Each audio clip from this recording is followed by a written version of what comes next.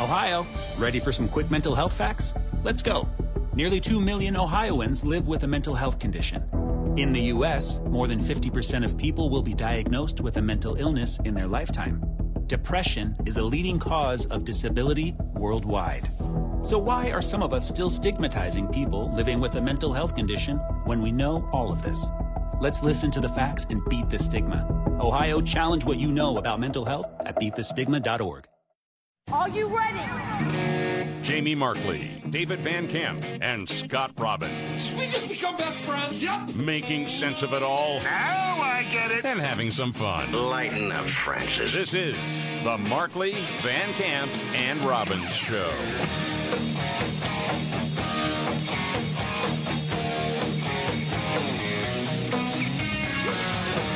The Markley, Van Camp, and Robbins Show. I'm David Van Camp. There is Scott Robbins. Jamie Markley is off this week. He'll be back on Monday. Thank you, as always, for being here. Well, Tucker Carlson got the first big interview with Devon Archer, and I think this is the interview of the week. It seems like a lot of other mainstream media outlets didn't even bother to pick up the phone and try to call Devon Archer. This is Hunter Biden's former business associate who testified on Capitol Hill earlier this week. And I think just as a side note, one of the funniest things about this is that it is, especially for a conservative or right-of-center audience, this is the interview of the week. It might be the interview of the summer, and Fox News can't touch it. That's interesting, yeah. What are they supposed to do? Like, oh, yeah, by the way, that guy that we fired for no apparent reason, he did this interview, and we're really interested in it. I mean, that's just really – that's got to burn up some of the people in the news department, I would guess, at Fox News. I would think so. When the management made a firing decision, and now the biggest news story of the week, or one of the biggest news stories of the week, and certainly the biggest interview of the week, they can't talk about. Anyway, let's get to the nitty-gritty of this, though. It sure looks like Joe Biden was involved in the business while he was vice president. Mm-hmm. Notably, there was an old letter sent from Joe to Devon Archer. I guess this was after the first time they met. Devon Archer had just started working with Hunter. Devon met Joe at some event, and Joe wrote in a letter, "Hey, sorry I couldn't talk more, but I was busy with the president of China. Can't wait to catch up with you and Hunter. Really excited that you're working together. Can't wait to meet up and catch up soon." So, yes, Joe Biden lied when he said he had never once discussed Hunter's business, because why else would he say, "Can't wait to catch up with you, Devon"? Right. What are you going to talk about? You're going to talk about the weather with Devon? You just love the weather that much? It was sent to Rosemont Seneca Partners. Yeah, right. Please. I mean, dude. Why? Stop it. And Devon Archer has confirmed now that, yeah, I mean, there was some discussion at the very least between Joe Biden and Hunter and his business associates. And I thought this was a really interesting part of the interview that Tucker did with Devon Archer. What was he thanking you for? Well, first of all, it's a lovely letter, and it was... It's quite enthusiastic. It's a little weird, though, right? Yeah, well, it was kind of the beginning of our partnership, and he was thanking me and thanking Hunter, I think, at the end of the day, for bringing this idea of this government regulatory strategic advisory business into the private equity world. And I think he was excited about the prospects for Hunter, and, he was just thanking me. I think it was a nice gesture. So he was excited about the prospects for Hunter, which means he knew some of the details here. Which means he knew that whatever they were working on, might be beneficial. They impeached Trump over a phone call they never heard. Yeah. I mean, think about that. Never heard it. Never heard it. Yeah, it was, and they impeached him over it. Yeah. But I'm sure that sternly worded letter coming from, Jim Jordan and Kevin McCarthy will get things rolling. Dude, I am Impeach him now. What is going on? I am so frustrated with congressional Republicans. Look, Me too. I understand you impeach the guy, it goes to the Senate, it probably dies. It's very likely that there will be no conviction if he is impeached. I understand all of that. But to your point, you impeach Donald Trump for asking about this. Right. Now you got to ask yourself, why? Is it because they knew there was some there? It sure seems like it, because the best defense is, well, it would have been abnormal for him to not talk to his son's business partners, and they were just talking about the weather. And by the way, Beau Biden had just died. So how dare you question any of this? There's a little bit more of this part with Tucker Carlson and Devin Archer. It was a nice, for sure. For sure. Very polite. It gets a 10 on the etiquette scale. But he's a vice president of the United States, and he's talking about foreign business deals with you and thanking you for that. I think, again, it goes back to my earlier point. I think I hit, at the time, I think I hit the jackpot in finding the regulatory environment or company that can navigate right to the top. But, obviously, as time was told, being a little bit too close to the sun ends up burning you. For sure. And it did you, and you suffered greatly for it. And this is not a criticism of you. I would think as a business guy, you use every advantage. These are not business guys. This is the vice president of the United States. He's not allowed to be working on businesses with foreign governments while he's vice president, I don't think. Not that I know of. But here he is. Right. Amazing. Right. I think the performance aspect of it is really fascinating to me, too. Aside from the substance is, of course, damning. At the very least, it proves that Joe Biden has been lying for years about his son's involvement in Hunter Biden's business. So that's a big deal, because then you wonder, well, why did he lie about that? And why did he lie? And then why has the line changed from never spoke to him about the business to wasn't in business with his son? Yeah. So those raise interesting questions, but from just watching the body language of Devin Archer and listening to what he had to say, I think, to me, he doesn't come across as a guy who is out for blood. Maybe he is. Maybe they apparently had a falling out 4 or 5 years ago, so maybe he is just like, you know what, screw the Bidens. These guys ruined my life. I got caught up in all sorts of stuff after meeting them, and now I'm going to be going to prison for a year or whatever for fraud. And so maybe this is, his way of getting revenge, but he doesn't come across as shrill. If anything, it's like he's kind of walking a tightrope to try to sound respectful and say, well, I'm not going to sit here and say that Joe was on the take, but I'm certainly going to imply that Joe was on the take. Yeah. So we'll have more on that a little bit later. Well, did you see that Joe, in his own handwriting at the bottom of that letter? Yeah. Said, happy you guys are together. Yeah. But why would you say that? When you're talking about the weather. Right. Happy you guys are enjoying the weather. Okay. Now, this guy, he's a guy who understands barometric pressure. Happy that you're with my son because he doesn't know squat about the weather. I show him my little my weather gauges and whatnot, and he can't tell a southeast wind from a northwest wind. It's so dumb. I mean, it's all right there. Yeah. Meanwhile, of course, we know Trump's been indicted for a third time. The hot takes are flying, and I am a connoisseur of hot takes, sir. Oh, yeah. The latest case, of course, has to do with Trump's claims of voter fraud after the 2020 election. They're essentially saying because you said there was fraud and you wanted people to find fraud, you broke the law. Mm-hmm. MSNBC's Al Sharpton joins the chat with a absolutely remarkable take on the entire situation. I mean, this is just as low as it gets. I've never heard of 3 cases on one individual in 3 jurisdictions. So this is serious. But on the other side of it, one day our children's children will read American history. And can you imagine our reading that James Madison or Thomas Jefferson tried to overthrow the government so they could stay in power? That's what we're looking at. We're looking at American history, and how it will play out is going to be very important. Could you imagine reading about people who overthrew a government, wanting to overthrow a government? They were big fans of England. We know that, don't we? I know. What are you talking about? They did overthrow a government. Of course they did. They overthrew the most powerful government in the world at that time. Golly, man. I mean, this is not hard. This is not hard. And I love how that was on Morning Joe, and I love how nobody corrects him. Because nobody knows. Right, nobody. They're like, that's a good point, Al. Exactly. Yeah. Could you imagine? Because how can you just let that go? No. I mean, who wants to tell him now? Has anybody told him yet? There was this thing called the Revolutionary War. Yeah, right. It wasn't just a bunch of goobers walking into a Capitol building, okay? It was actually, fought with cannons and knives and guns. They actually killed unbelievable. Yeah, I mean...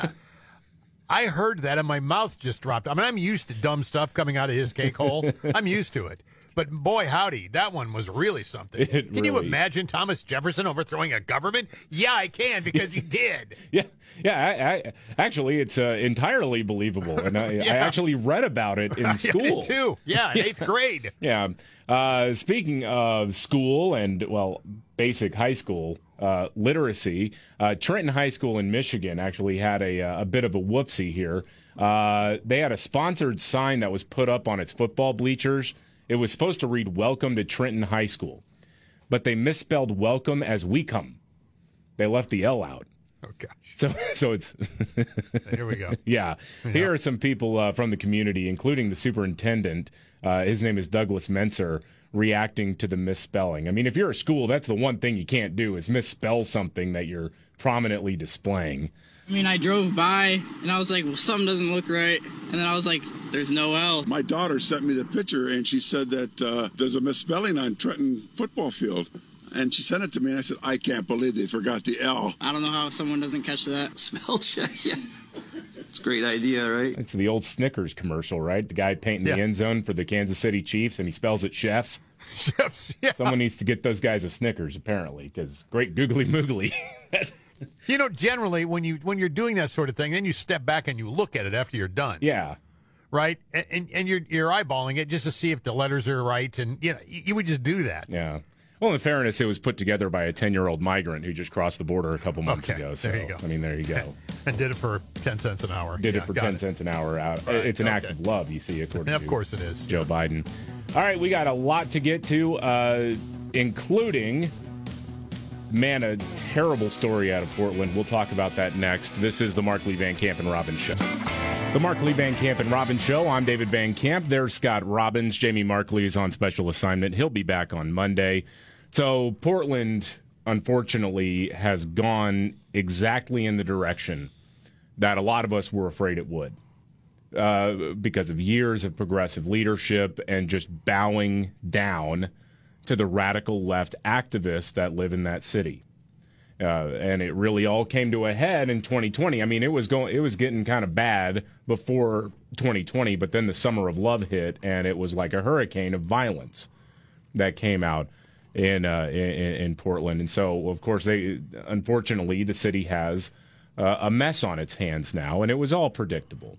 It's really sad, and we've covered it extensively here. A Portland doctor, her name is Mary Costantino. She's a radiologist. Mm-hmm. Told this story. She was leaving a bar with a friend of hers, a coworker, and a pretty safe neighborhood, at least the way she tells it. And a homeless guy shows up and throws an aluminum bottle at her, whaps her on the head, and cuts open her eye, or the skin just above her eye. Right. She's got blood running all over her face. I mean, it's just a mess. It was a violent attack, and the only reason why she wasn't bludgeoned even more in her telling of events is because her friend is I think she said he was 6'7". Yes, he was a huge dude. Large guy who was able to sort of step up. But again, this attack came out of the blue. Right. No reason for it. Unprovoked, just insanity. Yeah. And she talked to Fox News about this, about what happened. She waited 20 minutes for the cops to get there. Wow. Which is actually kind of fast by Portland standards. Yeah, no fault of the cops. There just aren't enough of them. Not at all. Yeah, I mean, that's what happens when you do the whole defund the police thing and you run off a bunch of cops and demonize them. Yeah. You don't have the staffing levels you need to police such a large city. Political leaders don't have their backs. No. That's part of it, too. Yeah, here's what she told Fox News Digital.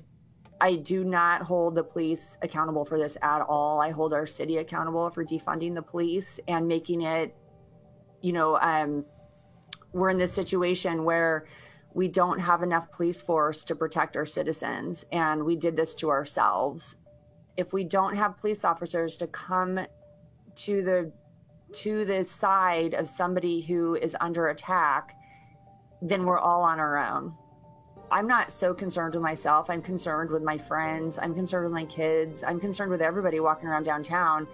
I care about people. I care about every single person in the community, no matter what color flag you wave, and who you are, where you live. I get angry thinking that this could happen to anybody I care about, or actually just anybody, even if I don't know them. Yeah.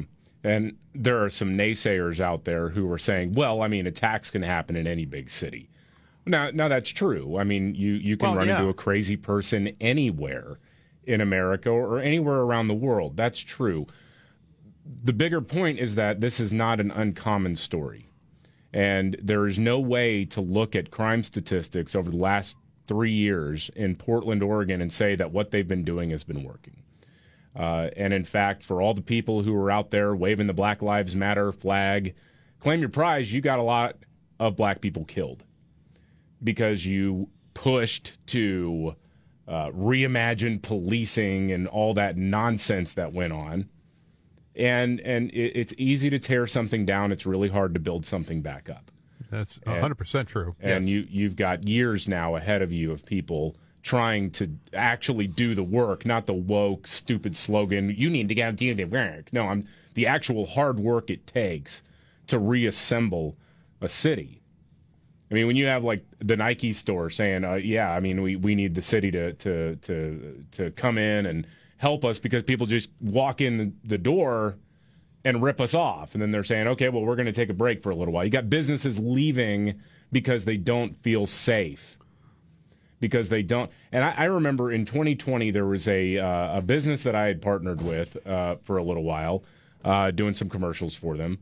And between the lockdowns, they were downtown, by the way, between the lockdowns and then you had some wildfires and really the crime, they had to close up shop. They're done. They moved out of the city. They can't. And I remember seeing the long email from the sales rep that I had worked with who just said, somebody's got to wake up these city leaders because this is not sustainable. And more people are going to leave. More people are going to leave because clients don't feel comfortable going downtown. Tourists don't feel comfortable going downtown. And then if they don't feel comfortable going downtown, well, businesses who are trying to make it work don't have a revenue stream. It's not complicated. You have to enforce the law. And to me, I'm saying we got to get the baton to the back of the skull brigade in there right now to just start. Forget about any sort of complaints about police brutality. We got to have some skulls getting cracked. Well, I've known in my lifetime 2 or 3 different friends of mine who had started their own businesses, differing businesses. Yeah. 2 of them went out of business because there was some criminal activity that took place either in their store or near their store, and people were just afraid to go there. Yeah. They don't want to go there anymore. Listen, I've got options. I'm going to take them. Yeah. Idiots. Exactly. This is not difficult. No. Treasury Secretary says that she was blindsided by the fact that the U.S. Debt rating was downgraded. We'll get to that and much more. This is the Markley, Van Camp, and Robbins Show. The Markley, Van Camp, and Robbins Show. I'm David Van Camp. There's Scott Robbins. Jamie Markley is out this week. He'll be back on Monday. So Fitch Ratings downgraded the U.S. debt rating on earlier this week from the highest AAA rating to AA+. I hear old Janet was not happy about this. No, she was not. In fact, you don't just hear her sucking on a Werther's original. She was crunching those bad boys. That's what I thought. Yeah, she was mad. Angry. You don't want to piss her off, boy. I'll tell you that. Right. So what this means, just in broad terms, is they're assessing how safe it is to invest in debt. You buy treasuries, and then after a certain period of time, you get whatever you put in back plus interest. And so Fitch Ratings has come out and said, well, the debt is out of control. You got out of control spending. We're not really sure what the political future of the country really is. I know CNN was out there trying to say, well, it was January 6th. That's really what did it. Okay, whatever. So Treasury Secretary Janet Yellen can't figure out why this would happen because, well, everything is going so well, Scott. I know. Everything's great. Here's Janet Yellen. Over the past few years, the American economy has seen an historic recovery from the depths of the pandemic downturn. Over 13 million new jobs have been created since January 2021. Okay. Our unemployment rate stands at 3.6%, near historic lows. Overall annual inflation has declined every month for the past year, and our economy continues to grow. In the longer term, the United States remains the world's largest, most dynamic, and most innovative economy, with the strongest financial system in the world. Fitch's decision is puzzling in light of the economic strength we see in the United States. I strongly disagree with Fitch's decision, and I believe it is entirely unwarranted. Well, I mean, you've had a couple of decades where they've been playing around with the debt ceiling. Spending has not been meaningfully cut. And when we're at a point where we're adding $1 trillion to the debt every 6 months, that's a problem. That has nothing to do with the unemployment rate. Okay, it's you're spending money that you don't have. And that is why there are, well, apparently at least one major ratings outfit that is saying, yeah, it's risky now. We're not really sure what the future of the U.S. government is, and it's being crushed by $33 trillion or whatever in debt. So it's probably not as reliable as it once was. I mean, that she's shocked by this stuff is so... Well, it's shocking to me. Well, and then I think to myself, is she really? And she may very well be. I mean, they live in a delusional world. They do. I mean, they all do. Well, it was, in 2022, early 2022, after she had spent months saying that inflation was transitory. Right. That lie. And everybody else was saying, no, it's not. It's actually getting much worse. And you really need to be aggressive in trying to counter this. She said later, I didn't understand that I appreciate the global supply chain issues here. I am heavily invested in Werther's Originals and Depends. Oh, God. I mean, dude, it's embarrassing that these are the people running our country. Yep. Mm-hmm. Yeah, it's like a bunch of senile geriatrics and then freak shows who check boxes. That's about it. And I worked for FDR. I met him when I turned 60. All right, moving on. Beer Business Daily. I know you subscribe to the swimsuit issue. Right. It's of course, as the name would suggest, it is a trade publication about the beer business. And the publisher of it, Harry Schumacher, is giving some interesting takes on what's happening with the Bud Light situation. Okay. Because the sales aren't rebounding. No. And he's saying, well, this is pretty remarkable here. That Bud Light has been suffering this consistently for this long since the whole Dylan Mulvaney partnership. And here's part of what he had to say. I think it's part of this is just kind of comedy to me, right. But it's interesting to hear his take on this, having covered this industry for like 3 decades.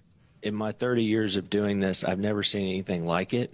And I think it's kind of a wake-up call for marketers that wading into the culture wars can have pretty serious consequences, and it's probably best just to stay clear. And they are reacting, and they are making changes within the company because the consumer is still pissed.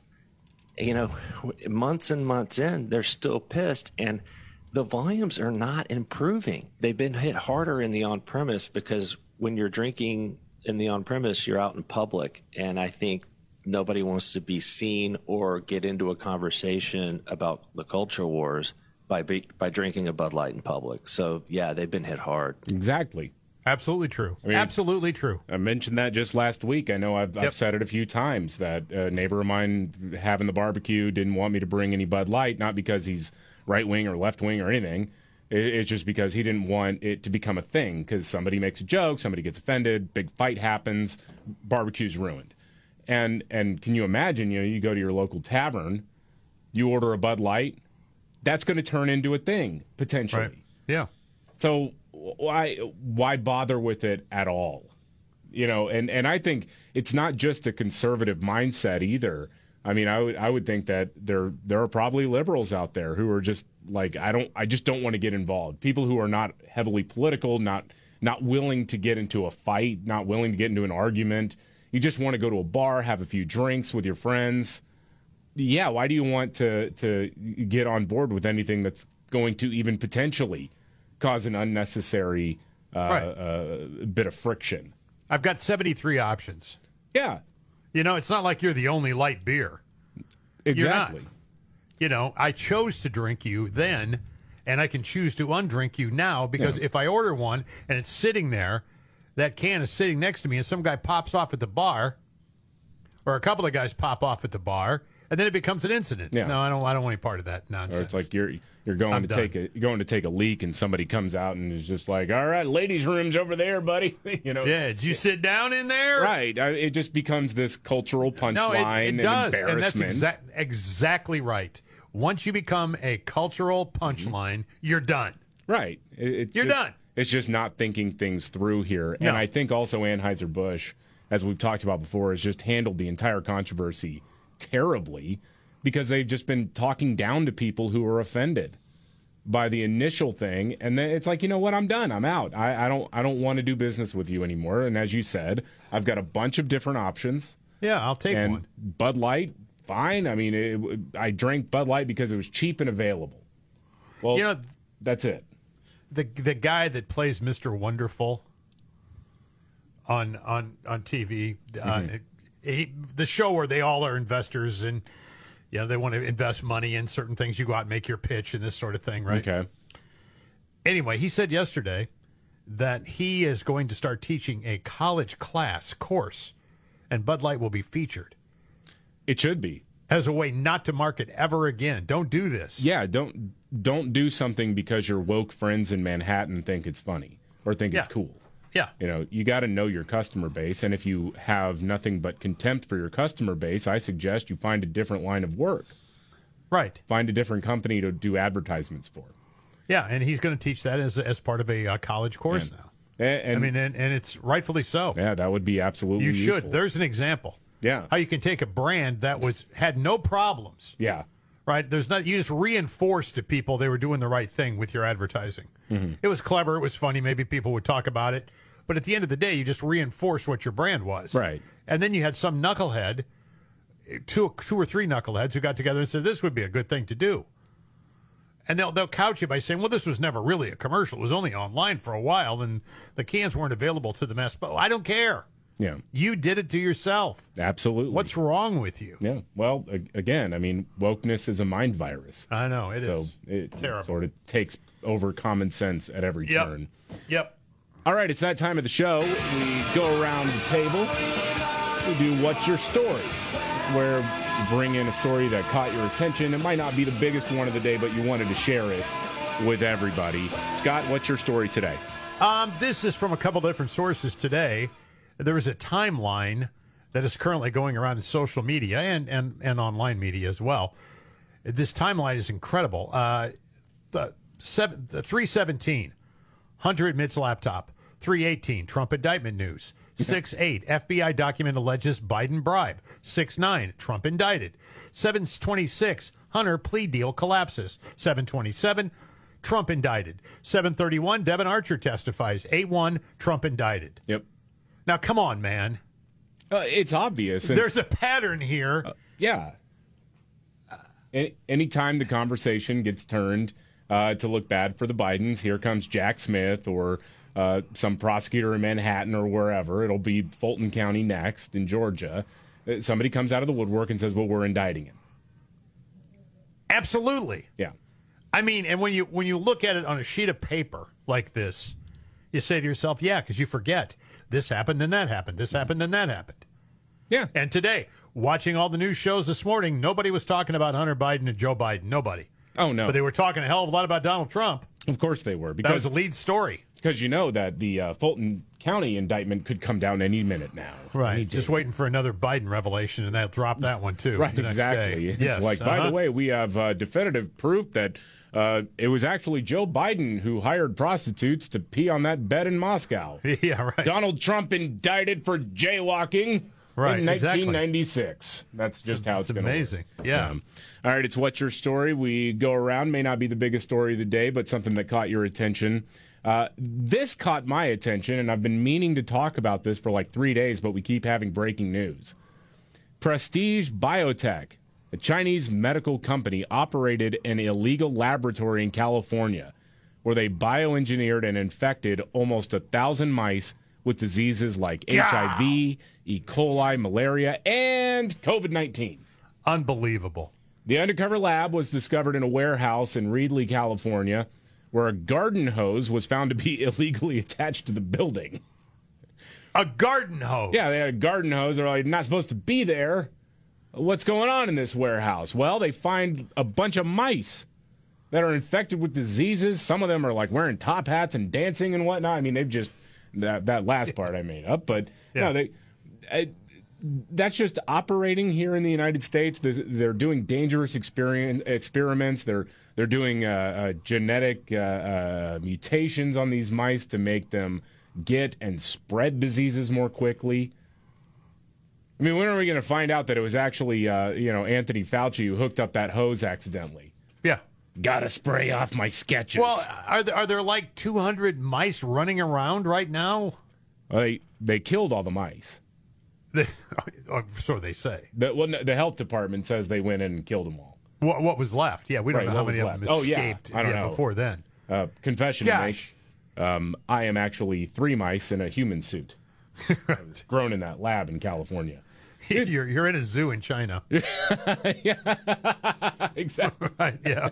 The man. Like the bear. Yeah. Oh, did you see an update to that? Yes, I did. Okay, so if you missed it, there's this conspiracy theory going around online that a sun bear at a zoo in China is actually a guy in a bear suit.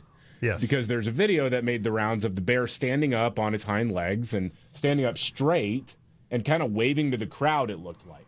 Yes. And the way that the back folds, the skin folds fell down, made it look like it was a pair of trousers that didn't fit too well. Yes. And so a bunch of people thought, oh, this is just, a Chinese zoo pulling a fast one on us. And they've just got a guy in a bear suit. They denied it. Well, now they've put out, I guess, a video of the bear eating something to prove that it was actually a bear, not a guy in a bear. Please. It's a bacon cheeseburger. I was convinced until he started taking a sip out of that Frosty. Right. It's some kind of eucalyptus or something that the bear. And but again, I mean, when you see the thing, it almost looks like you can see the sewing part of the panel in the back. Yeah. Like they used to make the long johns that way so the panel would open up in the back. That's what it looked like. I still believe it's a guy in a bear suit. I do too. I absolutely do. I mean, come on. With all of the technology out there, you're telling me that nobody has the ability to create a bear mask that can look like it's eating something? Right. Like the guy's sitting there and he's going backstage, taking off the suit, and he's got eucalyptus all over his belly because he was just shoving it down the front of his suit. Yeah. This job sucks, man. It does suck, man. Yeah, terrible. All right. We got a news update to get to.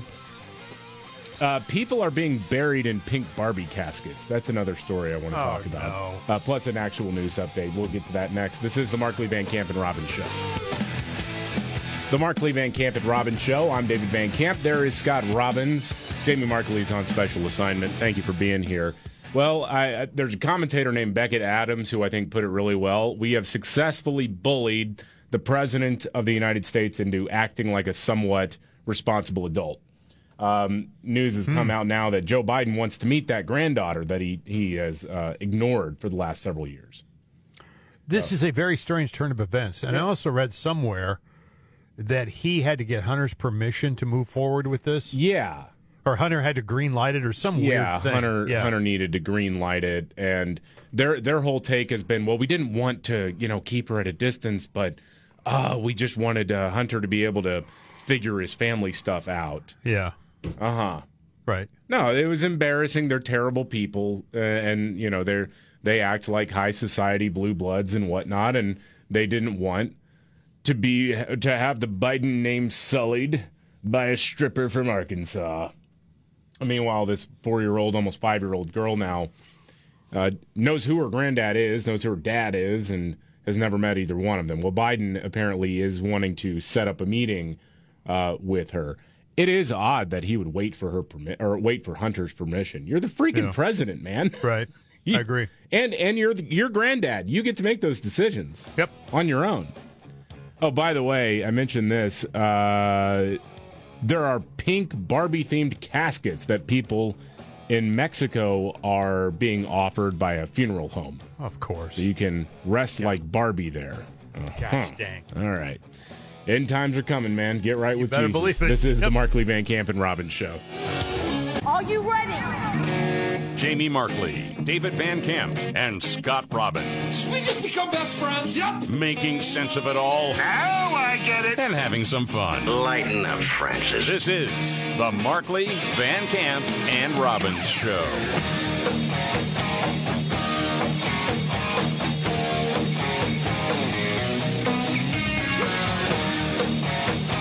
The Markley, Van Camp, and Robbins Show. I'm David Van Camp. There is Scott Robbins. Jamie Markley's on special assignment. He'll be back on Monday. Well, Tucker Carlson got the first big interview with Devin Archer, Hunter Biden's old business pal, and the rest of the media is sort of like, Devin who? What? Trump's going to be arraigned today. You know, we're going to be following his motorcade to the courthouse. We're going to be doing that again. Tracking his every move. Who cares about Hunter Biden's old business partner talking about Joe's involvement in Hunter Biden's business? Who cares? About all those phone calls. You know what? Can I just say something real quick? Go ahead. I think just for television, because, again, you're going to have the helicopters and following it. And Al Cowings should drive him there.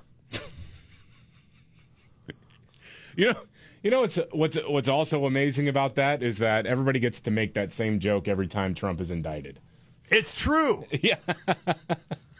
Well, they are. Yeah, they got the helicopter in the air. Yeah, they're following him. The whole procession. I mean, it's crazy. You got the sense of urgency on the street corner with the reporter going, I could see the motorcade coming in. Can't get it. Oh wait, that's not the motorcade. That's a Papa John's delivery guy. Okay, right, that's exactly. Hold on a minute. But wait, we're expecting him at any time. So I mean, you see it now. I mean, you see the copters overhead. Yeah, you see him leaving New Jersey now, and he's going to get on his private plane and fly to D.C. And meanwhile, you've got a business associate of the president's son talking about Joe Biden, kind of sort of being involved in Hunter's business. That's not a big deal. All right. Nobody cares about that. About all those phone calls where Joe would talk to people at business meetings. Hunter would call him up and be like, look, here's the big guy. You want to talk about, weather or something? Exactly.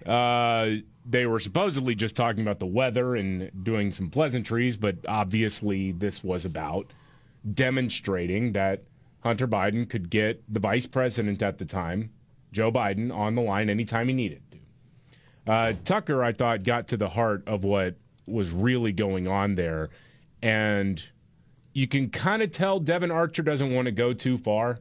Right, I could too. A little bit. It was weird because he had like this governor on. Yeah. Like he only said so much. He couldn't get right there to that line. He wasn't going to go over it. No, he's not going to go over it. But anyway, here's a key part of their conversation. I've got a lot of kids. I'm very close to them. Talk to them every day. Yeah. Never called them on speaker during a business meeting. That's weird. You've got a lot of kids. You're close to them. Do you call them on speaker during business meetings? Do I call? I mean, what is that? A grown man calling his dad on a speakerphone during a business meeting? Right. And to be clear, sometimes the call was coming in and the speaker would go on. So it's just the president. You have to be.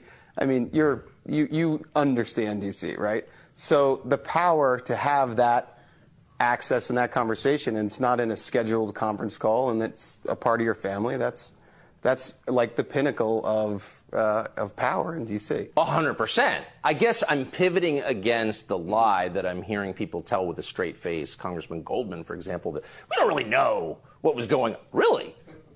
You're taking a call from the vice president and you put it on speaker. It's not just, hey, Dad, I'm in a meeting with some buddies. Right. It's, let me put my dad, the vice president, on speaker. Yeah. Yep. In the rear view, it's an abuse of soft power, I'd say. In the rear view, yeah. No, I mean, you know that this whole thing was coordinated. Whenever he had a key business meeting, Hunter Biden would say, hey, Dad, call me at this time, or I'm going to call you at this time. Be around just so that I can demonstrate that I've got the power that I say I do, that I can get things done because I've got a direct line to the Vice President of the United States. And you know, part of the transcript, or I guess the whole transcript has been obtained by Fox News of Devin Archer's closed-door testimony, and part of it includes the discussion around the Ukrainian prosecutor, Viktor Shokin. Oh, the one that Joe got fired? Yeah, the one that Joe got fired. He threatened to withhold $1 billion or whatever to Ukraine if they didn't fire the guy. Remember when all of that was starting to come out in the fall of 2020? And you actually had serious news organizations saying, well, Viktor Shokin being fired actually made it more likely that the Ukrainian gas company that Hunter was a part of would be investigated. Right. Really? Well, that's not true according to Devin Archer. Devin Archer explicitly said, no, we needed to get this prosecutor off of our backs. And so there was a call to Joe. I don't know what was said on the call, but just a few days later, Joe is tackling corruption in Ukraine. Right. And then a little while later, guess what? That prosecutor gets fired. Their problems go away. And he even says the only reason Burisma, the name of that company, the only reason Burisma lasted as long as it did was because Hunter Biden was involved and because Joe Biden was involved. Mm-hmm. So, yeah, that to me is a little bit bigger than following Donald Trump's plane as he goes to be arraigned again on a third indictment. Right. That's a pretty big freaking deal. All right, moving on. Other things out there.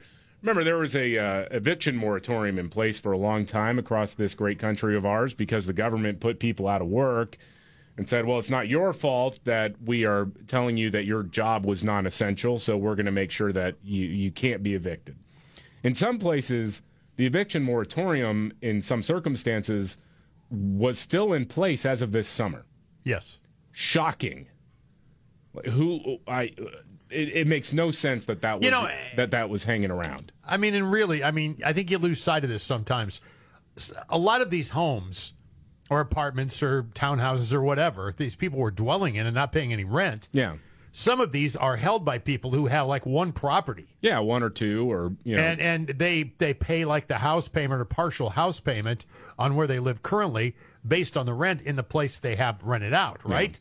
Yeah. So there's a little income there. When the government steps in and says, hey, by the way, you don't have to pay this anymore, what about this guy holding the bag over here? Yeah. Well, too bad, man. Well, look, I mean, the eviction moratorium lasting as long as it did was unconscionable. Yeah, starting under Trump and then extended into Joe Biden's presidency, where he was threatening to ignore the Supreme Court. I'm not here to defend landlords necessarily. There's a lot of bad ones. But, I mean, what I'm saying is these people, you expect a certain thing. Yeah. I mean, it was insane. Well, the CDC was given that was the whole issue that the Supreme Court had with it, is that the CDC was given the authority to waive your personal property rights. Yeah. Just waive them. That's lunacy. The CDC, yes. Yeah. Well, now apparently people are shocked to find out that they could be evicted if they don't pay their bills.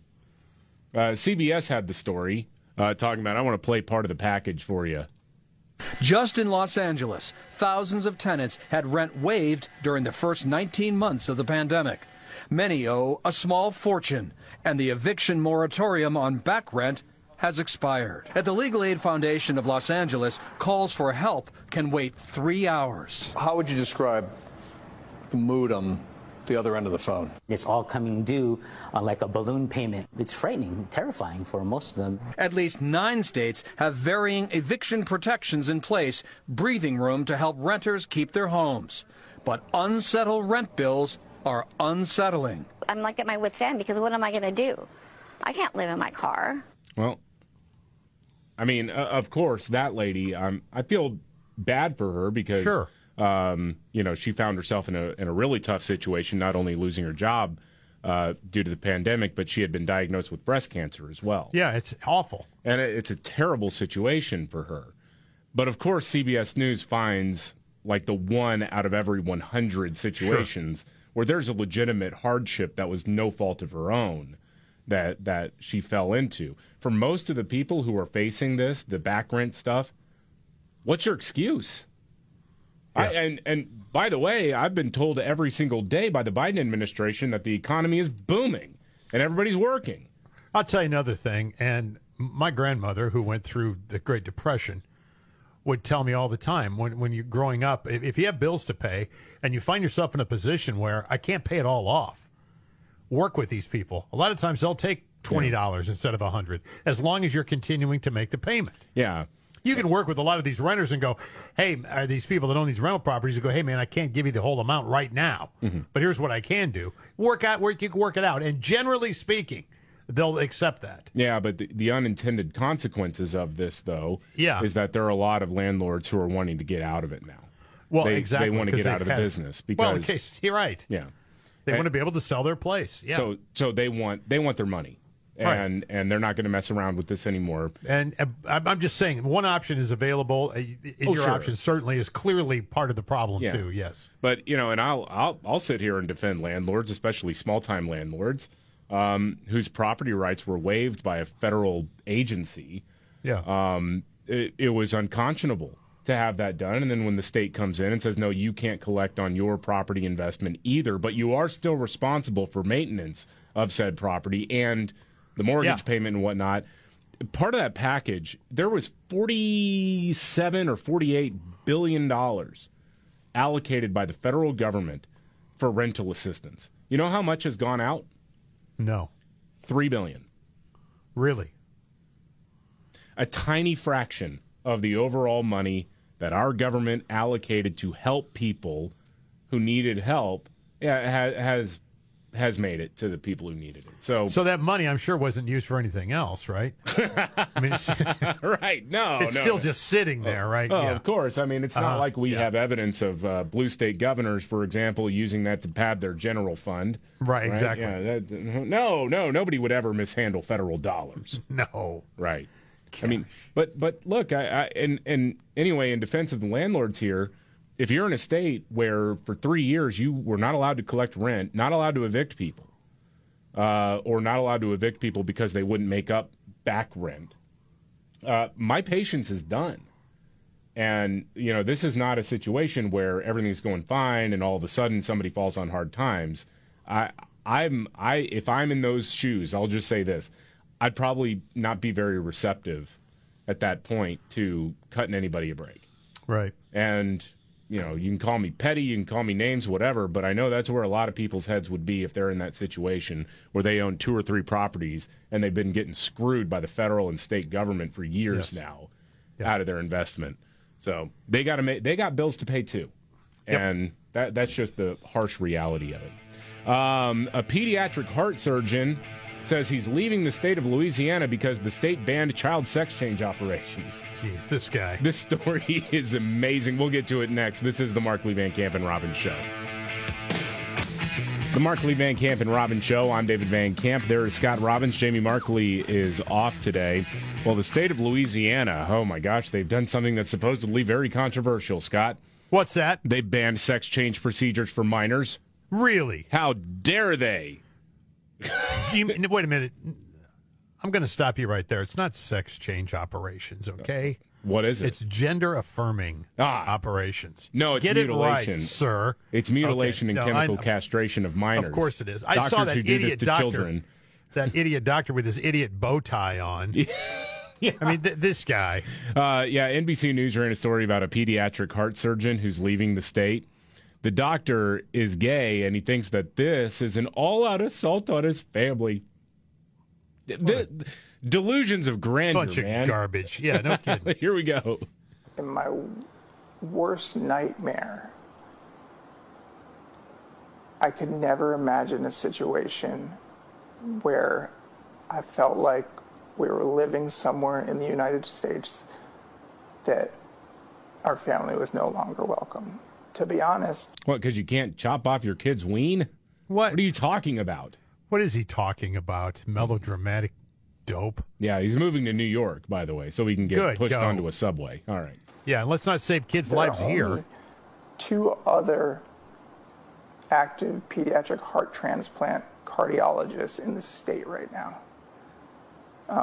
after I leave. The fact that me leaving is going to leave somewhat of a hole for medical care has been quite distressing.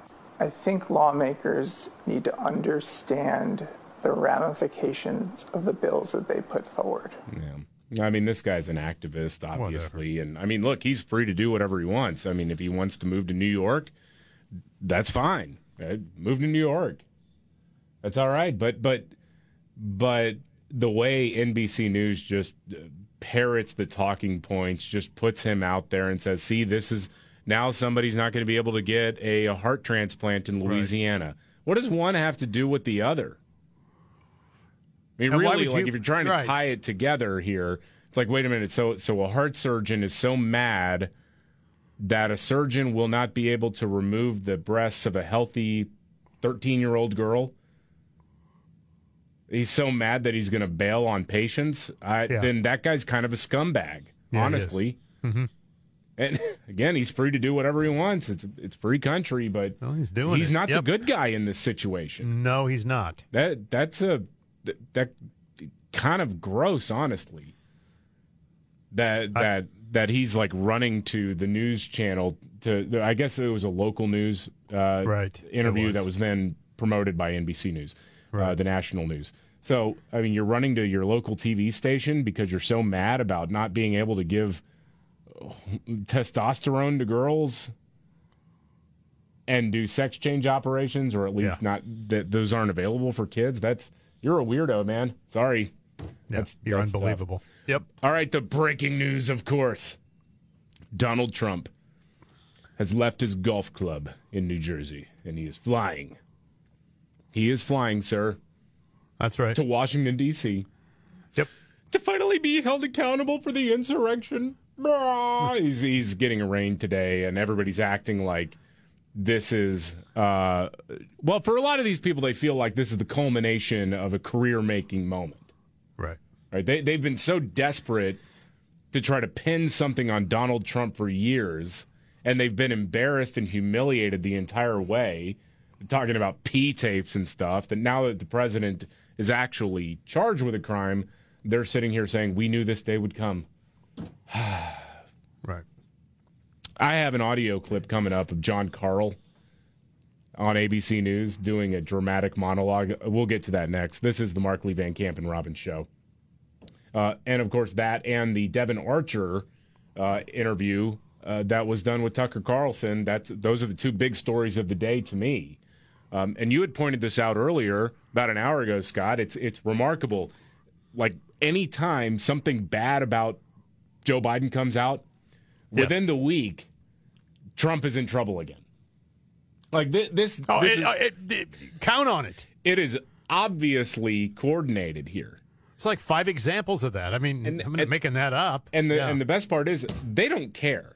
This is why I'm looking at Republicans and saying, what is wrong with you people? Right. Impeach this guy already. Impeach Joe Biden. What are you waiting for? The left is playing a different game than you cowards. All right, we got a news update on the way. The Markley, Van Camp, and Robbins show. I'm David Van Camp. There's Scott Robbins. Jamie Markley's on special assignment. And of course, the breathless coverage is back now, Scott. Donald Trump on his way to face charges for trying to overturn American democracy. Yeah. John Carl doing the special break-in coverage on ABC News. gave his usual brand of dramatic monologue. Here we go. It's truly an historic moment. I've been in that courthouse many times. I've covered trials. If you walk out the steps of that Prettyman courthouse and you look over to your left, kind of left side, you can see the Capitol building. It's like in the shadows of the U.S. Capitol building. The rioters who would have been marching down Pennsylvania Avenue from the president's speech on the morning of January 6th would have walked right by that courthouse on their way to the Capitol. Yes. Can you feel the symbolism there, Scott? Yeah, I can. In the shadow David. Yes, of the Capitol, where Trump's deadly insurrection happened. I'll give these guys credit. It's like a high school creative writing class. It really is. I mean, again, a lot of these guys were too dorky to be theater dorks. Right. And, they just really couldn't remember their lines or whatever. And so now they got into politics. They went to fine schools because their parents were loaded and whatnot. Yeah. And so now they feel like this is their watershed moment. This is it. We have finally found it. The time when we can talk about Donald Trump getting what he deserves in the shadow of the United States Capitol. No, I agree. No, I 100% agree. Golly. By the way, no disrespect meant to theater geeks. I mean, dude, I was in the barbershop quartet in a high school production of the Music Man, so I'm making fun of myself in that case. But I mean, it is just absurd when they throw up the news copters and whatnot, and they're trying to just fill time talking about him going to a courthouse. Like, we haven't already been through this like 2 times. And like John Carl had like 3 different drafts, and he kept crossing out words and putting words in. He was up late last night. Yeah, and trying to come up with just the right words to encapsulate this moment in history. How will history remember me, John Carl? Oh, it's exactly. I mean, it's, I had somebody tell me many years ago, never trust a guy with 2 first names. There you go. Well, my actual last name is David, so I'm very offended. David just didn't sound all that great. It sounds like a new wave band that failed. So I had to change it to David Van Camp. Okay, in other news, the FBI found 200 sex trafficking victims and more than 125 suspects during a 2-week child exploitation operation last month. Did you hear about this? It was Operation Cross Country. The FBI located 59 victims of child sex trafficking and child sexual exploitation and 59 other missing children, among others. And remember, we were told this was like QAnon-adjacent conspiracy stuff, right? Oh, yeah. Yes. Because The Sound of Freedom, which is about a guy who tries to break up sex trafficking and child exploitation rings, The Sound of Freedom came out, and I heard from Rolling Stone, from the Washington Post, New York Times, etc., that really look, we all know that trafficking does happen, but it's not really that bad. Right. Never mind, in Southern California alone, you're talking about somewhere around 13,000 that have been found in the last couple of years. Yes. Yeah, it is actually pretty bad. Remember, I always like to do this, go in the Wayback Machine. Although these people get exposed so regularly and so quickly for the hacks that they are, it makes it almost too easy, because it's like we played it 3 weeks ago. But when the movie The Sound of Freedom came out, media went into overdrive saying it was QAnon conspiracy stuff. Right. Well, here's one of my favorite moments. It was CNN's coverage of it. Like, it happens, but it's not really like what the movie portrays, right? No. The Sound of Freedom does focus on a real issue of sex trafficking. But that theme, it's sort of like that kernel of truth that feeds the QAnon conspiracy theory. Tell us how those two things work together. trafficking. We know trafficking is real. We know it has real victims. No one is denying that. But these films are created out of moral panics. They're created out of bogus statistics. They're created out of fear. And with something like Sound of Freedom, it specifically is looking at QAnon concepts of these child trafficking rings that are run by the high-level elites, and only people like Tim Ballard and only people like Jim Caviezel, and by extension, only people like the ticket buyer can help bring these trafficking rings down. So there's a very participatory element. You're not just going to see a movie, you're just killing 2 hours on a hot day. You are helping bring down these pedophile rings and save children. How dare someone make a movie about something that actually happens to raise awareness about the thing that actually happens? Yeah, what's the problem? Oh, well, jackass, what's the problem? I actually know the answer to that, and I'm going to play the left's game on this. It's because they're pro-pedophile. Is it that simple? Is that what it is? No, I don't truly believe that, but that's, I mean, well, certainly, I mean, there are some. We talked about, I think you had talked about it a few weeks ago. There was a writer that, what was the outlet that ran him? Was it Business Insider? I think so. Maybe. Who actually was somebody who lobbied on behalf of what he calls MAPs, minor attracted persons, pedophiles, and was just trashing the film, The Sound of Freedom. Now, you've seen the movie. I know a lot of people listening right now have seen the movie. Did you walk out of there thinking, yeah, man, QAnon stuff? Yeah. Of course not. No, of course not. I have another theory. Okay. I mean, and I'll take yours and elongate it, I guess. I think if any movie that a Christian faith base is available for that movie, and it is a movie with a guy like Jim Caviezel in it, which they hate already. They already don't like him. Yeah. And the fact that Disney shelved this thing and wouldn't even put it out, right? Yeah. You automatically have to find a reason to hate it. You can't like it. Yeah. It's impossible for you to like it. You can't, because if people of faith like it and they're gathering together to see this movie, then we must hate it. We got to find a reason to hate it, but we'll find one. Yeah. These people. Yeah, I mean, I don't know if they're necessarily all pro-pedophile. I think some of them probably are, but they are all subject to the whims of demonic forces. I mean, in the old words of Steve Martin, criticize things you don't know about. You haven't seen the movie. Mm-hmm. You don't know anything about the movie. You've heard from people, therefore you must hate it. Mm-hmm. Because Christians like it and people who are conservative like it.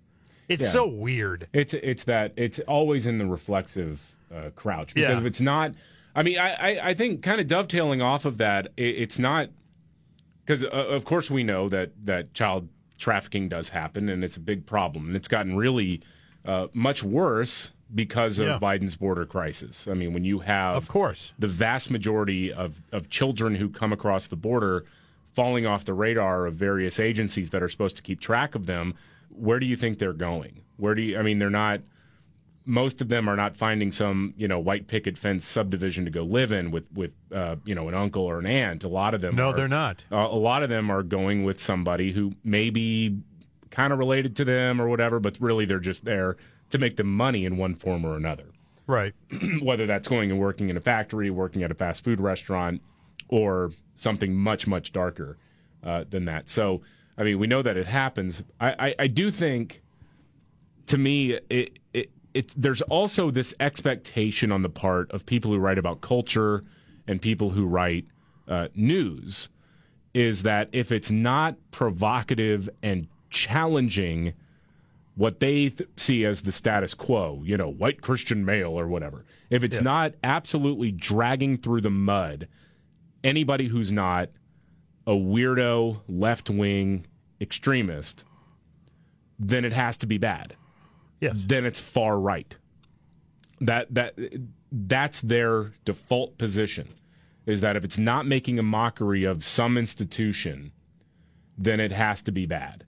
Right. If it's sort of again, if it's not provocative in the right kind of way, then it's not worth it, and it's some conspiracy theory far right thing. Kind of case in point, though, or not really case in point. I just think it's kind of funny because, as you've said many times, the left always eats their own. They do. Did you see this movie review of the Barbie movie? Now, I haven't seen the Barbie movie. I don't have a hot take on the Barbie movie. I just don't really care. It's not for me. No, it's not for me either. My daughter went to see it, and she enjoyed it. Yeah, I know it. I mean, it's... So Salon editor and University of Baltimore professor D. Watkins wrote a piece that says, "Why I'm passing on the Barbie movie. My daughter already receives enough unintentional whiteness." Oh, see. So what he said was, "I was super excited about Barbie until I realized I would have to explain their ideas of beauty to my child. Now it's too white." I don't even know what unintentional whiteness means. I don't either. Is that like I have no idea. There are a lot of jokes that come to mind. I'm not really sure if any of them are suitable here. But what the professor says is it's wild that the first Barbie doll dropped in 1959, and even though black people were everywhere, it didn't get a black version until 2 decades later. But this is 2023, and the movie should be way more progressive than the company's history, right? Wrong. I watched the trailer and was overwhelmed with whiteness. I genuinely believe that artists and filmmakers can create whatever they want, he writes, but I must be cautious of what I expose my daughter to. No, you don't believe that. You don't believe that. No. You don't believe that. Shut up. No, you don't. She's too young to understand the complexities of gender. Unless she says she's a boy, right? So how do you even begin to open the conversation about race and how movies and commercials in America act like white people have a monopoly on beauty? Google attractive woman and watch the page fill up with white faces. I mean, could you imagine? You're mentally ill, dude. There's something really wrong with you. Unless you're doing this just for the clicks, just for the notoriety. You don't believe anything you're writing. You just have to put something provocative out there. Yeah, well, it's also racist. I mean, you're garbage. Flip the races of course around. It is. Let's say I went to go see Friday and was like, you know what? There were just too many black people, and I don't know how to explain black people to my daughter. Right, exactly. You'd be like, well, that's pretty freaking racist, David. And you'd be right. That would be pretty racist. So dumb. But nothing is ever good enough for the progressive crowd. Nothing. No, you make a movie based on the character. I mean, and the characters, and everybody knows the Dream House, everybody knows Ken, everybody knows Skipper, everybody knows the friends of Barbie. You make a movie based on that. Mm-hmm. I mean, you don't think about the fact that, these people are all white. Yeah. So stupid. Yeah, it is. It's exhausting. It must be exhausting. It is exhausting. It's exhausting for me too. Yeah. Because you can absolutely discredit this movie all you want if you like the plot. Yeah. I've heard him say it's subjective sexually or whatever. I mean, you can base it on a million different things, but the character assignment is based on the doll and the evolution of the doll. Yeah. Gosh dang. And also, I just want to take a step back from the brink and say it's a movie. You like it or you don't. Yeah, you don't have to go. And this guy wrote a whole ass article about how the trailer was too white. Golly. It's exhausting. Really, that's. But he's a fun guy at parties too, right? I bet. Yeah, that's the guy. God dang. Meanwhile, 10 baby boomer complaints young people agree with. We'll get to that in a news update next. This is the Markley, Van Camp and Robbins Show. The Markley, Van Camp and Robbins Show. I'm David Van Camp. There is Scott Robbins. Jamie Markley is out. He'll be back on Monday. It's kind of been flying under the radar here, but Jim Jordan and other House Republicans are slowly releasing information on collusion between the federal government and big tech to censor speech that they didn't like, where there was, again, a very open willingness on the part of big tech to do whatever it was that the Biden administration said, especially when it came to things about COVID and the COVID vaccines. In one message that was sent by a Facebook employee, they said they openly admit that they censored true information about the side effects of the COVID vaccine and questioned whether a vax mandate is government overreach because, well, it might lead to a vaccine-negative environment. Here's the message. Content may not meet the threshold of needing to be demoted, that is, deprioritized, buried, or outright blocked. For example, someone sharing negative side effect effects of the vaccine. Similarly, posts questioning whether you should get a vaccine under a mandate, whether it's government overreach. We demote those. It's not false information, but it leads to a vaccine-negative environment. When it comes to looking at COVID misinformation, it's a different approach. What we normally do is just remove or leave to fact checkers. Here, we introduce a middle ground. So real information was treated as disinformation. Right. Because, we want to be part of the solution. Boy, one of the cagiest and smartest things that the Democrats ever did after Donald Trump was elected president was getting big tech so freaked out that they were to blame for Donald Trump being elected because someone was sharing memes on Facebook and whatnot. I mean, and knowing that big tech is staffed primarily by left-wingers, they were very receptive to that criticism. The Democrats browbeat these nerds in Silicon Valley into doing whatever the Democrats wanted them to do. And, unfortunately, it was pretty easy for a lot of these people to be manipulated, even though they are, in many cases, actually pretty brilliant in their respective fields. Mm-hmm. But the Democrats said, hey, you're the reason Trump got elected president, so you need to do what we say to make it up to us. Right. And they did it because they're cowards. And they had the tickets for all these nerds to all of a sudden get into the cool kids club. Yeah. And they used that. I mean, they did. They went to Hollywood openings and all sorts of parties and rubbed elbows with the, the big and powerful in that world. Sure. Yeah. Quid pro quo. Yeah. Exactly. Yeah, totally. All right, this is the Markley, Van Camp, and Robbins Show. Are you ready? Jamie Markley, David Van Camp, and Scott Robbins. We just become best friends. Yep. Making sense of it all. Now I get it. And having some fun. Lighten up, Francis. This is the Markley, Van Camp, and Robbins Show.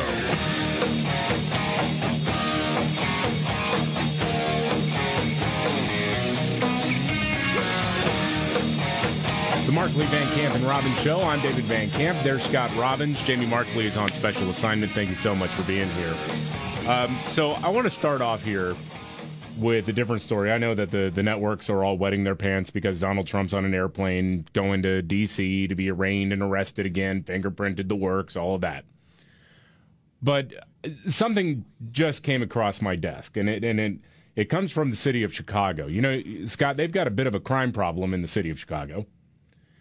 And they've got a new mayor by the name of Brandon Johnson, who is a community activist and somehow actually worse than the previous mayor. Yeah, I thought that was impossible, by the way. Lori Lightfoot, this guy is actually still talking about reimagining police. Oh, yeah.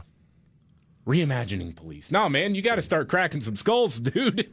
You've got a multi-number body count every weekend. Yeah. Every freaking weekend in that city. And I mean, there was just a 14-year-old who got arrested after, it was something like 11 robberies in 45 minutes. A 14-year-old. Yeah, and stealing cars. I mean, it's ridiculous. Yeah, and then you've got these teen takeovers that have been happening nearly every weekend where basically a bunch of people show up in one particular location. They start smashing windows. They start stealing from a corner store or whatever. It's a giant mob of people who show up. You want to know what the biggest? Yeah.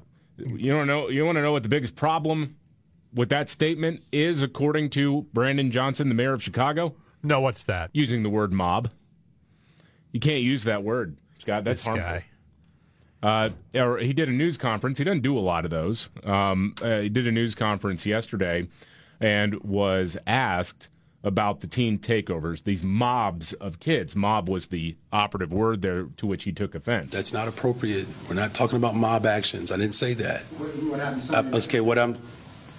Hold on a second, okay? Respectfully, these large gatherings, just hold on a second, y'all. I promise you, we have time to talk. It's important that we speak of these dynamics in an appropriate way. This is not to obfuscate what is actually taking place. Yes, it is. Of course it is. We're going to call them large gatherings. Okay, well, then that's what the Capitol riot was. All right. Yeah. The kids all got together for a little softball or basketball action. Yeah. Right. There Just was a large gathering, picnic. Not a mob of people smashing windows. Yeah. I want to play for you the rest of the CBS Chicago report. Because they cut right to a gas station just getting looted by a mob of people. And here's the rest of the report. This was the scene near Roosevelt and Canal Sunday night. Groups looted a convenience store. More than 36 teenagers were arrested, along with a 12-year-old and at least one 20-year-old. Store owners say it was the second such incident in that area in just the past few weeks. Don't call it a mob, though. No, that's a large gathering, sir. That's what that is. Wow, man. Yeah. I saw there was a video, and I don't know if it was Chicago or San Francisco. I can't remember which. But anyway, it doesn't matter because it happens in both cities all the time. But these guys carry in plastic waste baskets, and they hit jewelry stores. Oh, yeah. It was like noon. They walked in with crowbars, bashed in and just took everything out. And put them in these waste baskets, these plastic waste baskets. People who were in there shopping were told to lay on the floor.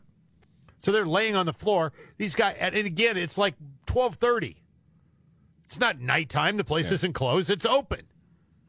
It's amazing what's going on right now. Yeah, and the guys just casually walk in, and most of the employees have been told you don't intervene, and no, you lay down. That's it. And you know, in fairness, the whole non-intervention call has been going around for years. When I first started working, I was 14, and that was part of the training on the job. If somebody's trying to rob you, if someone's trying to steal you while you're manning the cash register, give them the money because you don't want to get killed. We don't want you to get killed. Right. But when you see security unable to do anything, or security guards taking action wind up getting charged with crimes, and the police never come, and all of that. The criminals in these major progressively run cities are bolder now than ever. Oh, sure. They just walk in and take what they want and leave. There's no downside. Yeah. There's zero downside. If I get caught, so what? Yeah. Nothing happens. I mean, they know. I mean, of course they know this. I mean, it's so easy to fix this problem, but they won't do it. Well, no, because they like it. No, right. I mean, they want to be... they want this to happen in their cities. Otherwise, if you didn't want it to happen, you would be doing things drastically different, regardless of your political ideology. You would be, whether you're liberal or conservative. I mean, you would be doing something about it, and they don't. They're not all that interested in it. This always gets back to something you've maintained for a long time. Hey, man, I feel bad for these people, but you voted for this. Yeah, I mean, this is what you voted for. I mean, yeah, when you voted for this knucklehead in Chicago. When you're in the city of Chicago and the Democrat primary in the mayoral race is, for all intents and purposes, the actual election. Yes, you did it to yourselves. You had an opportunity to get somebody in there. Yeah. Who was a law and order first guy, and you chose not to. Nope. Same thing. At the state level in Illinois, at the state level in California, and everywhere Oregon, else. I mean, I mean. Portland in particular. I mean, but I shake my head and I say, damn. I mean, for the people that didn't vote for this, who voted for this sensible, I mean, well, gee, we'd like to be safe walking down the street. You leave because you have the wherewithal, and when you get the wherewithal, you leave. Yeah, and to be honest, that's more effective than voting. I think that's one of the reasons why you're seeing deep blue cities get even bluer now, because the people who have had enough, they leave. And because they're done with it. It's easier to vote with your feet than it is at the ballot box. And so they're going for greener pastures. I mean, you look at, of course, the city of Portland, as you mentioned, is a really good example of that. A lot of the cities surrounding Portland are getting a whole lot of folks who used to live in the city. I mean, I know a guy who had lived near or in downtown Portland for years, moved out to the suburbs because he was tired of having to walk over broken needles, tired of having his car broken into, tired of having to wonder whether or not this crazy homeless guy was going to kill him every time he walked into his home. I mean, it just was not a sustainable situation. And, unfortunately, again, the people who stay behind are the people who are either brainwashed by the left or the people who want the cultural revolution to happen, the people who are propagating it. And unfortunately, a lot of people get hurt that way. So you got to live in this hellscape. Yeah. I mean, it's and again, if I have the wherewithal, I get out.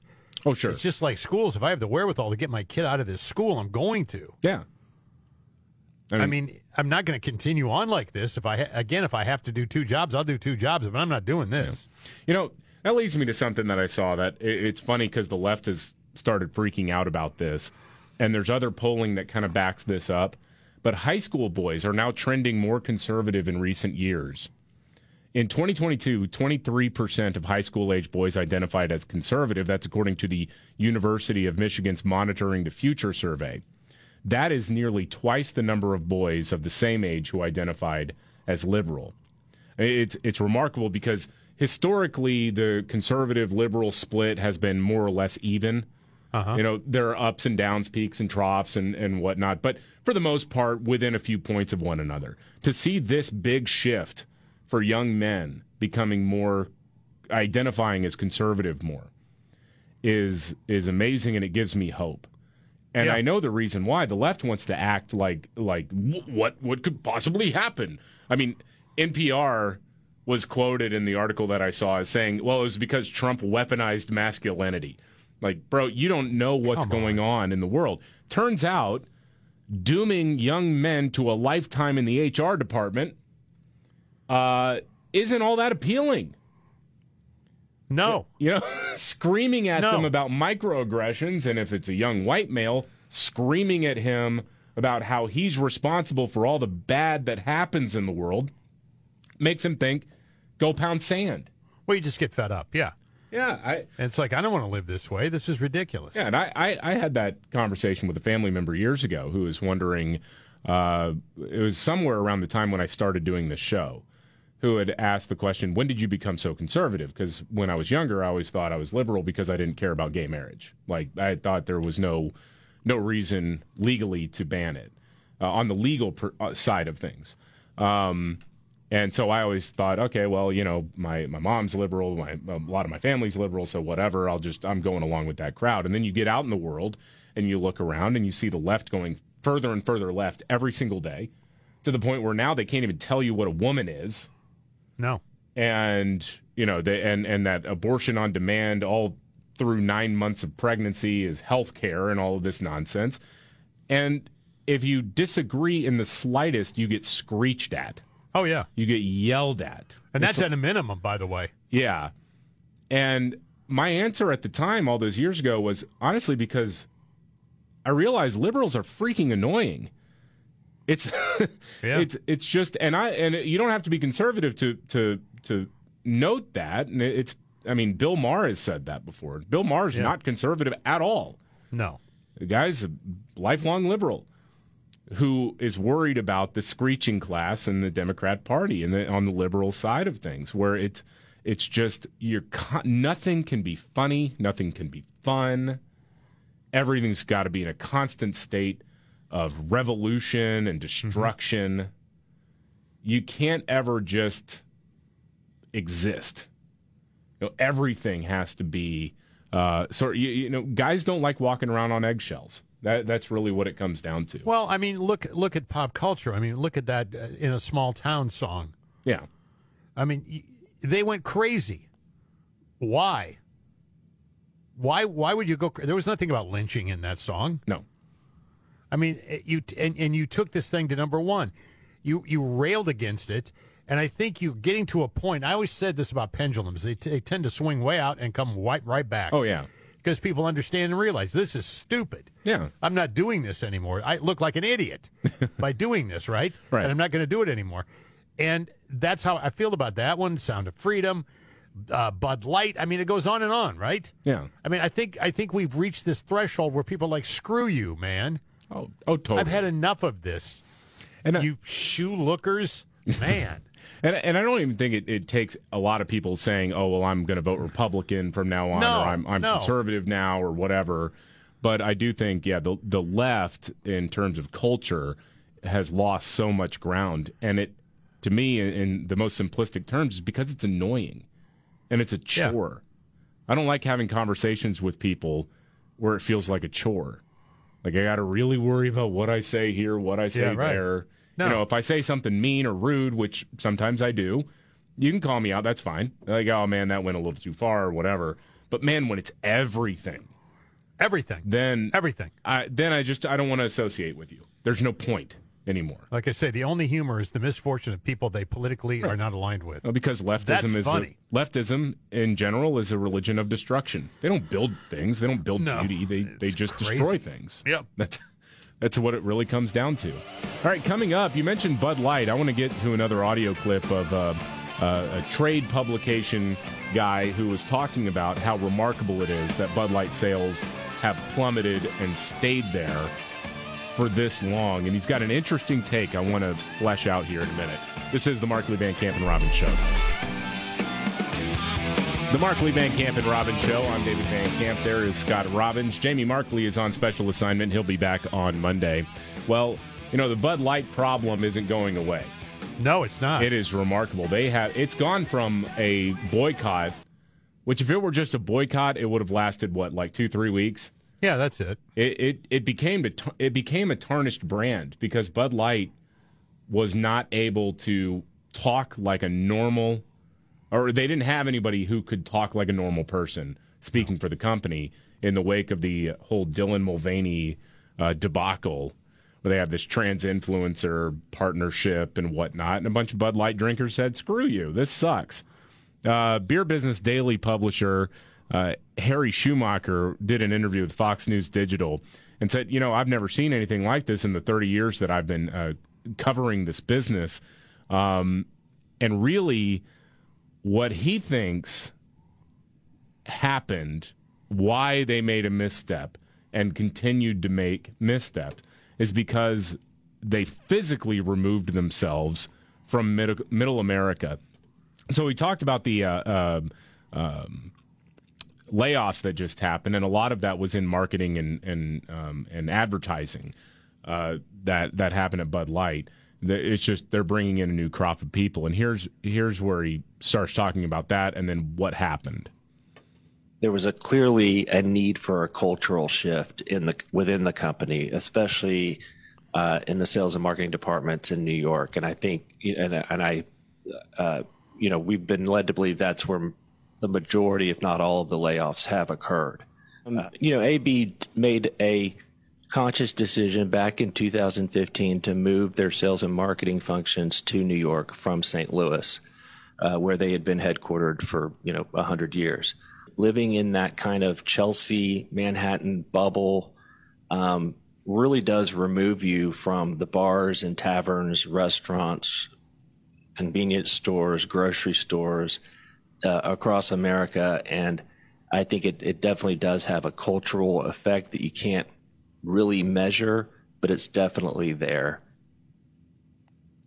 Yeah, absolutely true. Yeah, you get a bunch of marketing professionals who want to live in New York, and like you said, sort of the Chelsea the bubble there, right?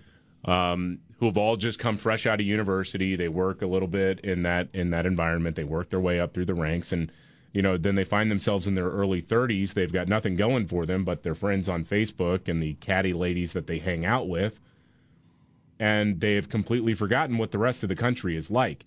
And I generally don't like the missive that, like, New Yorkers aren't real Americans or whatever, like the only real Americans are in Iowa and Nebraska or whatever. Uh-huh.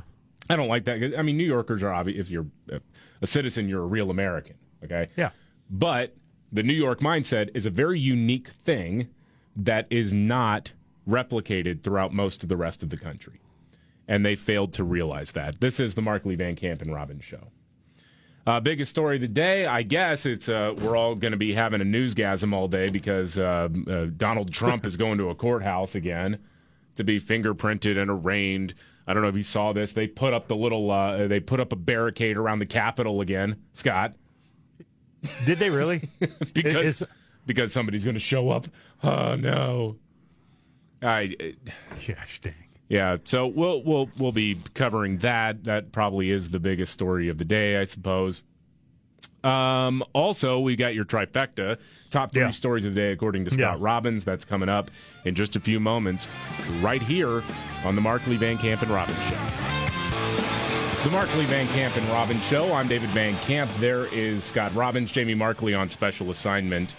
Well, of course, the circus in D.C. is happening now. Donald Trump preparing to arrive at the federal courthouse to be arraigned. How exciting. Oh, today is the day. Democracy lives. Yeah, I mean, I've seen a lot of people putting those kind of... That's like, so dumb. The future of our nation hangs in the balance. Right. And I say, well, I agree, but for totally opposite reasons. Right. I mean, here you have a current president having his Justice Department arrest the president's top political opponent. Yeah. I mean... yeah, I know, right? I mean, it's so laughable that democracy is in jeopardy because of Donald Trump. Yeah.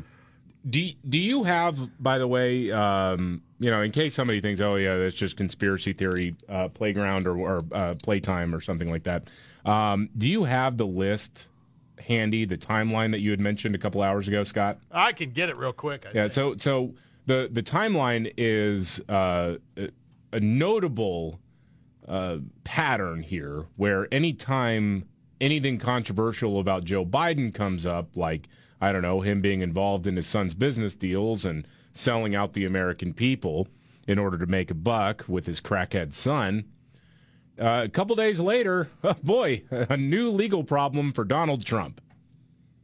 And it's like clockwork, man. Yeah, it is. I guess I don't have the whole list here, David. I don't have the whole thing, but I got part of it. And we can start with June 7th. Yeah. FBI releases documents to Congress alleging the Bidens took a $10 million bribe from Burisma. June 8th, Jack Smith indicts Mar-a-Lago document case. Yeah. July 26th, Hunter Biden goes to court. Rejects sweetheart plea deal. Was revealed DOJ and to give him blanket immunity. What happens? Donald Trump is indicted. Yep. Every single one of these indictments, every single one, came down, and the superseding indictments from Jack Smith always followed, very bad news for Joe Biden. Right. It's always the next day, too. Yeah, I mean, or within 48 hours or whatever. Yeah. I mean, like this week, Devin Archer testifies on Capitol Hill, then does an interview with Tucker Carlson detailing what exactly happened to his knowledge between Joe Biden and his son while his son was making all these business deals, and also implying that it wrecked his life because it flew too close to the sun. It was too good to be true, it turned out. And then, boom, here we go, indicted for talking about voter fraud. Right, exactly. This timeline goes on and on. Yeah, and it goes back months even, back to the first indictment even in Manhattan. And so there is that pattern. You're not going crazy. It's there. And it is obviously orchestrated. And like we talked about last week, it's kind of like, okay, you got this problem with Joe Biden, these bribery allegations, and then Jack Smith suddenly starts turning over couch cushions and comes up with new charges to throw at Donald Trump in the classified documents case. I mean, it's so transparent. If it weren't so dangerous, I'd laugh. No, I agree. And right now I know a lot of Democrat voters, a lot of people who hate Donald Trump, might be trying to do a victory lap right now. Be careful what you wish for, because this will turn against you at some point. It will be used against your guy in the future. And for that, I mean, we can look at the pattern moving forward as well. I mean, with Harry Reid all those years ago, killing the filibuster for the confirmation of judges in the federal judiciary, except the Supreme Court. Mitch McConnell was there on the Senate floor saying, well, I'll tell you, you better be careful because we might do this for the Supreme Court. And then a few years later, what happens? Yep, they did. They nuked the filibuster for Supreme Court nominees. And then just a simple majority was required to, instead of a 2/3 majority, or what was required then, or 60 votes, I should say. And suddenly the left loses its mind. How dare they do this? It's dangerous for democracy. And Mitch McConnell, he's over there going, I told you what I was going to do if you did this. And so right now, my biggest frustration is that Republicans in the House of Representatives aren't doing squat. No, they're dragging it. They've got their investigations going on. They've got their little press conferences and their Fox News hits and their OAN hits and their Newsmax appearances and all that stuff. That's fine. Okay. When are you going to do something? When are you going to impeach Joe Biden? At this point, you got enough. Go for it. Yep. They impeached Donald Trump, as you put it, over a phone call they never heard. They didn't hear it. No, but they impeached him over it. They sure did. Let's go. Let's go. Time to roll, man. Let's go. Yep. It's wild. That's one thing that, man, when Trump said this, well, I guess it was over this past weekend at a rally, that anybody who is in the House of Representatives not in favor of impeachment should be primaried. I totally agree with that. Yeah. You got to start fighting back in earnest, and the time to start doing that was like yesterday. Anyway, all right, it's time for your big trifecta, top 3 stories of the day according to Scott Robbins, and it starts. Let it roll, baby. Are you ready? 1, 2, buckle my shoe on. It's the 3 most important news stories of the day. I hit the trifecta. Well, at least according to Scott Robbins. It's the trifecta on the Markley, Van Camp, and Robbins show. All right, trifecta, top 3 stories of the day according to Scott Robbins. We count them down 3, 2, 1, the way Casey Kasem taught us to count. We'll start off with number 3. You have an update on Mark Hamill of Star Wars fame. Yesterday he was calling for the big boycott, right, of Twitter or X or whatever the hell it is now. And he wanted people to make damn sure they weren't. For some reason, he decided yesterday was the day, for whatever reason. I don't know why, but that's what he decided. So he called on all his fans. You guys get out. Nobody tweet today. It's going to be Tweetless Monday. We're going to show them who's boss, right? Well, David, nobody did it. So Mark Hamill tweeted out, my attempt to make August 1st Tweetless Tuesday was completely obliterated by the Trump indictment day. Although he has small t, capital R, this is the rest of the way. Yeah. So it's Rump Indictment Day. Clever. Which no less called the most significant legal event in our lifetimes. Accountability is coming. And so that's the reason. People would have done it, but unfortunately it was Trump Indictment Day. Pretty sure nobody would have cared about this sad little boycott even without Trump's indictment. But if that makes you feel better, Luke Skywalker, fine. Imagine, David, getting lucky enough to star in Star Wars, and your acting is so horrific you basically never get another job acting the rest of your life. That's Mark Hamill. Yeah, but he's made a pile of cash on the. I get of course he's made a pile of cash. Growing up being a Star Wars fan. No, I know. I don't know. You can still enjoy the movies. I can. Yeah. Yeah. I can separate enough because he's just. I mean, I see what he tweets occasionally, and I kind of roll my eyes because he's a dope. He's just one of those guys. Yeah, completely obliterated by people no longer caring who you and people like you lick the boots of. We don't care. We're done. How about you make a good Star Wars movie? Start there. All right, it's the trifecta. Top 3 stories of the day, according to Scott Robbins. We're down to number 2. You have 2 stories. It's kind of a twofer here. Yeah, it is about mayors. 2 stories about 2 different mayors. Yeah, Eric Adams being the first. He's had enough with people who don't like him, David. They're throwing shade at him. Mm-hmm. So he decided to tweet this out. All my haters become my waiters when I sit down at the table of success.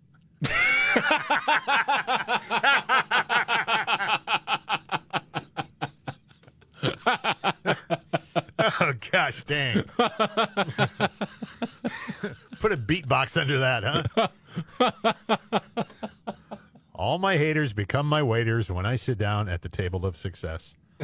Thank you, Eric Adams. That's actually not the first time he said that before.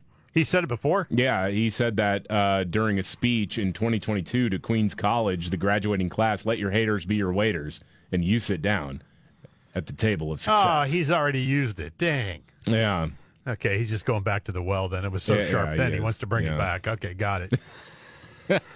Gosh dang. All right. Mayor number 2. Yeah, mayor number 2. Boston's Mayor Michelle Wu announced that she has banned fossil fuels in the new city-owned buildings after teaming up with the city's director of the Green New Deal. The executive order was announced in a press release and will eliminate, quote, the use of fossil fuels in new construction and major renovations in our city buildings.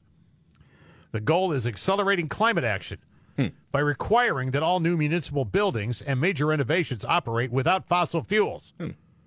They also claim the move would reduce emissions from Boston's building sector while creating high-quality jobs, improving public health, quality of life, and advancing racial and economic justice. I'll figure that one out. I don't know how that last one. I don't either, but it got shoehorned in here. No, I don't. How? So if they're doing upgrades, are they going to have cranes and heavy equipment that run on electricity only? That is a question I cannot answer, but I doubt it, David. I don't think they're ready for that yet. Does that apply to the construction industry? Like, you know, yeah. Are they requiring that groundskeepers only use like those neon green Ryobi electric lawnmowers and whatnot? No gas powered vehicles. I have seen those. Yes. I don't know. I have some. I mean, I like them.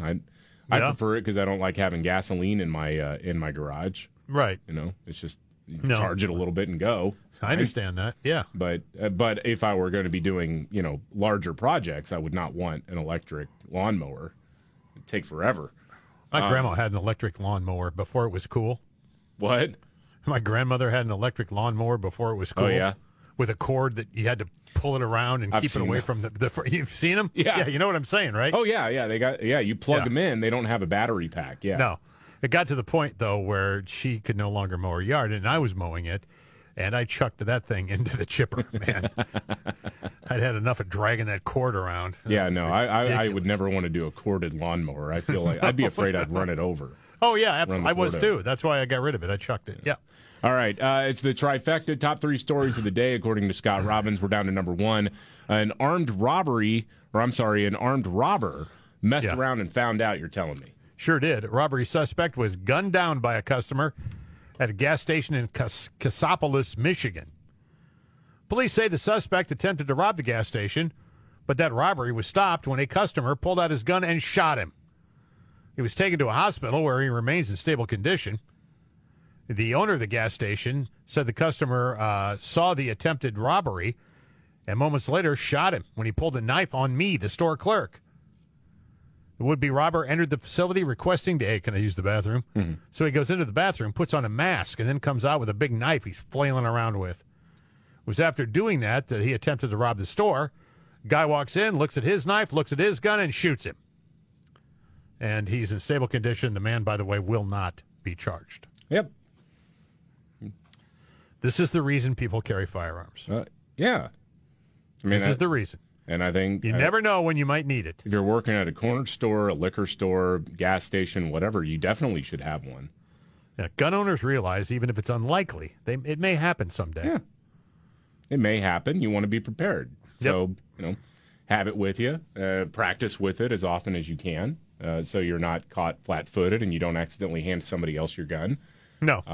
But yeah, that's why the left's obsession with disarming Americans is so confusing to me until you realize they're communists and they actually just want to be able to put a boot on your throat more easily without any real resistance. No resistance whatsoever. But I love a good news story, right? I thought it was a good way to end the show today. Yeah. My segment anyway, on an up note like that. Yeah, I like that.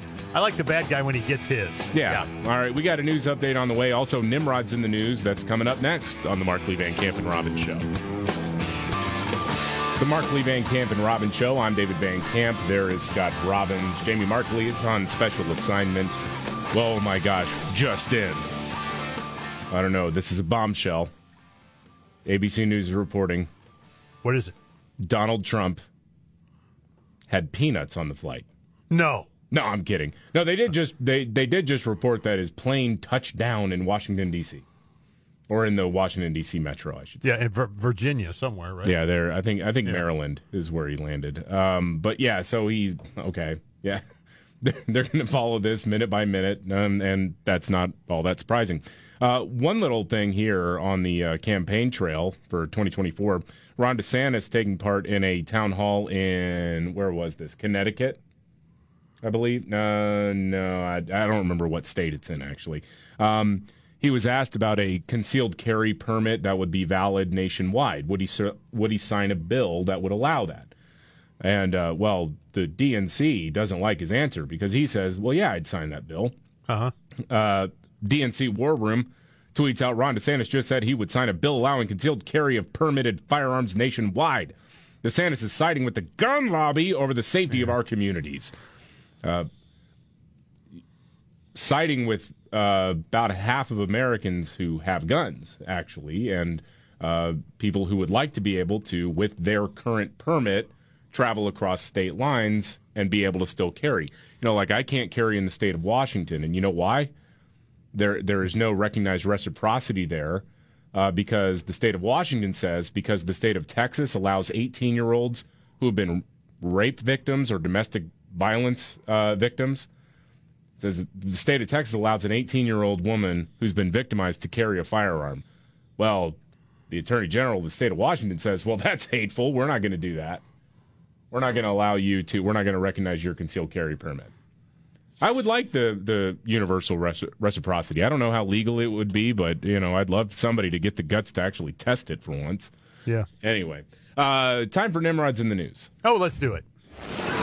When the going gets tough. Damn it, this is too hard. The dumb get dumber. All right, Ian. It's Nimrod's in the News on the Markley, Van Camp, and Robbins Show. I love the poorly educated.